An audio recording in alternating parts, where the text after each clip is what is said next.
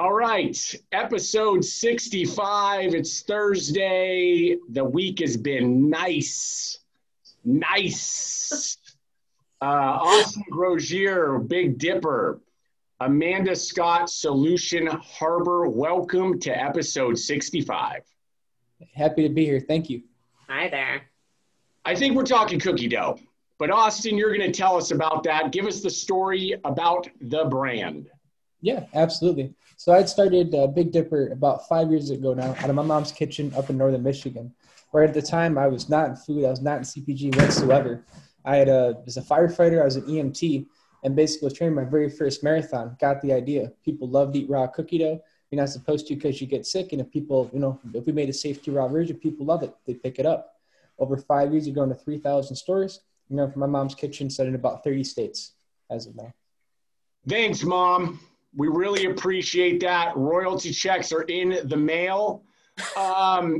With that said, how did you take it from Mom's kitchen into either a commercial kitchen or a co-packer? Give us that transition and what period, what date was that? Was that early? Give us that frame. Yeah, so got the idea April of 2015. Next 5 months through September 2015, just A/B testing different flours, sugars, vanillas, things like that. September 2015, got the final recipes down, pulled the trigger, launched the company. First, the first 2-3 months, we were just making it out of our kitchen. I don't know technically how legit it was, but it worked. Right? We started selling cookie dough that way. 2 or 3 months in, our sales started to increase. We're making a big mess in the kitchen. She basically told us to get out. Right. From there, we went to like a little shared kitchen. So like a lady basically, she had her own business and then running out of space kind of on the side. We did that for the next 6 months or so. And then from there, we're very grateful that there's like a local food incubator that had a like individual, like little suite you could get. Moved there for about a year or so. So September 2015 to probably like February of 2016 was at Mom's. There was at the local independent kitchen. February 2016, through probably April of 2017. Was at this incubator spot. And then we went to our own facility. We got into about a 2,000 square foot facility, only 2 or 3 months. And then like in, say, July of 2017, I made the switch to our very first co-packer. Nice. So a lot of moving around, and you can do that. And, there's people who watch and they're, how do I, transition from my own kitchen over to a commercial kitchen and the like? You just have to find out and figure it out and navigate yourself and make a phone call, get an email, walk into somebody's door, call a friend. You got to do a bunch of stuff, but you can figure it out, as Austin has proven. So you're in a bunch of stores. That's cool. Give us that category. Where does cookie dough sit on the shelf? Who are sort of, you don't have to name competitors, but where, again, does it sit as far as a category? Yeah, absolutely. So obviously, like your standard cookie dough, your standard bakeable cookie doughs fall within the cookie dough category, which is within the dairy set, the dairy area of the store. So we pitch the dairy buyers. This is more edible cookie dough. So our cookie dough is designed to be baked, designed to be eaten raw. Has more fallen into the specific need to refrigerated desserts. So think of like refrigerated puddings, refrigerated jellos, things like that. That's where our product sits. That's where our product falls in. How about ingredients? For those that have maybe had it or have not at all, they could probably picture what cookie dough is, whether it's in, again, and let's break that down in a second. I'm going to put it to the side as far as you can eat it raw, right? There's a term almost for that, or it has to be baked. Give us the ingredient breakdown for your specific brand. Yes, what really separates us, say, from a regular bakeable cookie dough is we use no eggs and then a pasteurized flour. We're making our product totally safe to eat raw. But besides that, it's pretty much all your standard cookie dough ingredients, butter, sugars, vanillas, obviously whatever kind of inclusions, whether that's chocolate chip, that's the cookies and cream piece, cherries, peanut butter. It's ultimately a pretty simple ingredient deck. It's a pretty simple manufacturing process. So it's an indulgence, right? Absolutely. Folks, I'm big on balanced nutrition, but I'm going to throw something at you right now. It's okay to have stuff like this. And I'm not going to just put it in an indulgence category, cookies and ice cream, pizza, and the like. I'm an 85-15 rule.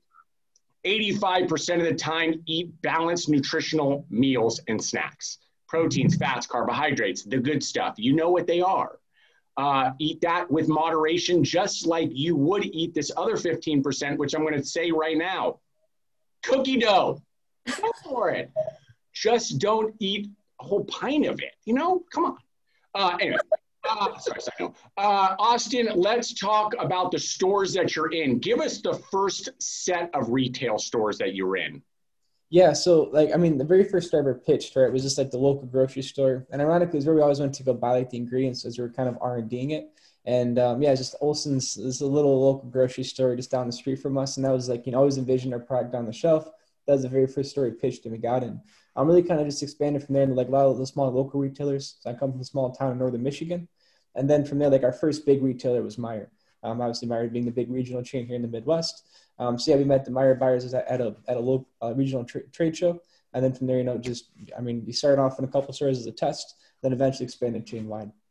That's really cool. And again, going back to the origin story about walking into a local grocery store, yes, that is the approach too. So you could start at a farmer's market, hand-to-hand transactions, feedback, lots of feedback.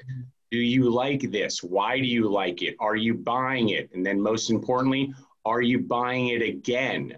Then walk down to your local store. I still sell, and actually some people know this, I still sell to a local market that actually is in our neighborhood, and it's still the only store I hand walk in the product to still. And that's what you can do. And there's probably like 5 of them in your own neighborhood. So do that and get data, feedback, and the like, and then you can move into stuff that Austin's talking about, like a Meijer's. That's amazing. A great opportunity. But again, before you run, make sure you are walking, as they say. Let's get into direct to consumer. Can there be a play, and what does that look like for your particular product? There is, and we're really just starting to get into that ourselves. To be frank, probably a huge mistake. I didn't know anything about this industry starting. We just started off and just grew from there. Was having refrigerator products, right? It's very expensive to ship. It's very expensive you can't do like FBA. It becomes very challenging to do any kind of direct to consumer business. We finally have gotten our cost to the point, we finally just found a fulfillment center in which we can actually, make it work to be able to sell our products, decently affordably online, or reasonable enough online people want to buy, at a price you can actually, have a decent margin on. So it's something we're really just starting to expand in as a direct to consumer business. It's a great comment, and it's okay. Majority are in your sort of boat as far as either just getting started or recognizing that it's not a big part of their business and it needs to be. COVID was just one of those things that sort of pushed people to do the things that they may not have been doing before. Direct to consumer has to be a part of your CPG brand. And what you're dealing with as far as refrigeration and or frozen, for instance, it's a whole different business and or obstacle that you need to be dealing with. So nobody's going to be like, oh, I can't believe that. No, in fact, you're saying something that's really important. It's just shedding light on what many people are facing today. And it's a good point and a value add. What does the business look like now? We're in November 2020. Sort of break down the not just retailers, but even just your team. Is it just yourself? What does that look like? Yeah, absolutely. So as of right now, we have 6 employees and then 1 intern. So 8 of us in total if you count myself. We're all remote. We were remote before it was cool with COVID, right? I've always wanted to build a business where I can work from anywhere. And so there's actually, I live in Florida right now, but I'm from Michigan. I'm home for a couple of days.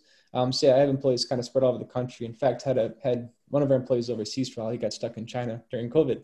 But so we have 6 employees, 1 intern, myself makes 8 people, spread out between sales and marketing, operations. We have 2 folks in operations, 3 folks in marketing, 1 person in sales, then one graphic designer. Nice. That's a great layout. And that's the right way to play, as far as people on the field, right? As I like to say, and you can have a small, tight team. Everybody plays their part and does it really well. And if everybody's working together, you can really grow, into a big business. People oftentimes think like, oh, I've got to have, 50 employees. You don't. You just need really great team members and everybody playing those important pieces of the business to make it grow. So as far as capital raising. You can talk specifically if you want to dollar amounts, but what does that look like from its infancy to where it is now? Did you have to raise throughout these last 5 years? And if so, sort of when were they? Yeah, so I mean, I started working full time when I was 14. I started Big Dipper when I was 19. So I had 5 years of savings, I was banked up when I first started the business. And then the first 2 years, I just bootstrapped the company. So like I was working 2 full-time jobs. I was working days fixing appliances like washers and dryers and things like that. Then nights as a firefighter EMT. 2 years in, I left the fire service to just do the day job and the business. And then, so that was like, say, the fall of 2017, left the fire department just to focus on my day job and the business. Fall of 2018, I left my day job as well, so went full-time in the business. At that point, I moved from northern Michigan down to Chicago, down to a much bigger area. We did raise some capital at that point. I hadn't done any capital raise prior to that. There was some capital from Three Angels based out of LA. And then they only 3 investors in the business. They have invested some additional funds from that initial investment. But yeah, we just kept it pretty small. We've kept it very lean. We haven't want to raise more capital than we need to. I know like a lot of times in this industry, it's raise a ton of cash, grow as big as you can, as quick as you can. So we've kind of taken more of a calculated, we don't want to be selling products losing money on. We want to be making sure we're building a good, sustainable company with good margins off the bat. And so we've been, very, and frankly too, if I'd raised money 5 years ago, we'd probably had a business because I was blown it. I know what the hell I was doing. It's just like I've had to learn that over time. And so yeah, I feel we've done it in a very, not necessarily intentionally strategic, but definitely strategic way. Rewind that part, folks. There's a lot of misconceptions in CPG. And Austin is saying really important things. The first part was about how you were working while you were building the initial parts of the business, right? The initial phases of the business. That's awesome. That's the first time, I think, out of the 65 episodes that has been that detailed as far as you had 2 jobs, started this thing, then you kind of went down to 1 job, and then you finally made the transition, but you made the transition full time almost 3 years in. 3 years in. And as far as your commentary about raising capital, you are correct.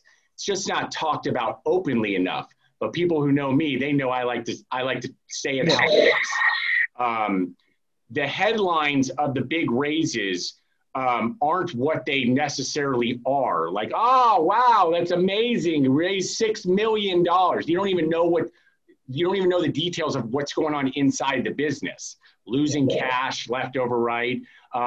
They may or may not have a plan to profitability or so there's a lot to be said. And there are multiple ways to build a business. I'm not saying raising is bad. In fact, it could be absolutely amazing and needed and required to build on top of a business that is showing its current successes. But then there's the other way, the other side, which is bootstrapping and building a profitable, sustainable platform that can go on its own with or without massive amounts of capital raising ahead of itself. So that's just the recap there. Well said, Austin. Let's close this one up for you and Big Dipper. Love the name, by the way. What does the business look like 12 months from now? Yeah, so we're starting to pursue into direct-to-consumer. To be frank, I would love to say that I predicted the rise of edible cookie dough. Honestly, I kind of walked into it. Just happened to kind of catch the wave as it rode up. So definitely ridden the wave. We're really starting to innovate. We have 4 or 5 product lines we say are ready to launch. We're not going to launch all of them. We're going to pick 1 or 2, but we have a lot more innovation that we say have the cash. And so we're going to be very, we'll be very selective in regards to what we launch. But expanding past this edible cookie dough and some other product lines, then really begin to grow a direct-to-consumer business as well. Great job. Great job, Austin. His info will be there. We're going to move over to Amanda Scott, Solution Harbor. I think we're talking recruiting. It could be specific to CPG, but you're going to give us that. Give us what the platform is all about at Solution Harbor and what you're doing. Sure. I'm going to have to be sure to get some cookies after this too. You better be hooking it. No, I'm going to buy them. Don't worry. We purchase around here. So I'll get some. We'll figure it out. Go ahead. So thank you so much, Mark. Yes, Solution Harbor is an executive recruiting group, and we combine our 20 years of collected recruiting experience to help business owners like Austin when they need to hire key employees, whether it's a general manager, director of operations, VP of finance, VP of HR, CFO. We focus in the CPG space. We love working with consumer products, and it's just really exciting for us as a firm to work with people like Austin as they grow their product to a company. You know, you're turning it to a brand and not just a product made out of your mother's kitchen. But of course, that takes scaling in whatever capacity that is, whether you're coordinating with a co-packer or you're manufacturing the products yourself. And so we offer a really consultative approach. We really work with the CEO, owner, operator to create a clear picture of what type of employee they need to hire. We put together the framework for the interview process, and then we go out and we search to the ends of the earth to find the best possible candidates that exist for that job. We really love what we do. In our combined 20 years of recruiting experience, we've never had to utilize our replacement guarantee, which I know a lot of recruiters, and I don't know any other recruiters that can say that. So we're really passionate about CPG. We're really passionate about helping companies hire the right key employees to either change or continue to grow their CPG companies. Very cool. If you need somebody, the right person, check out Amanda. She'll help you. Amanda's info, Austin's info is there. Subscribe to the channel. Let's make that happen. You both have an amazing rest of the week. Peace. Thanks, Mark.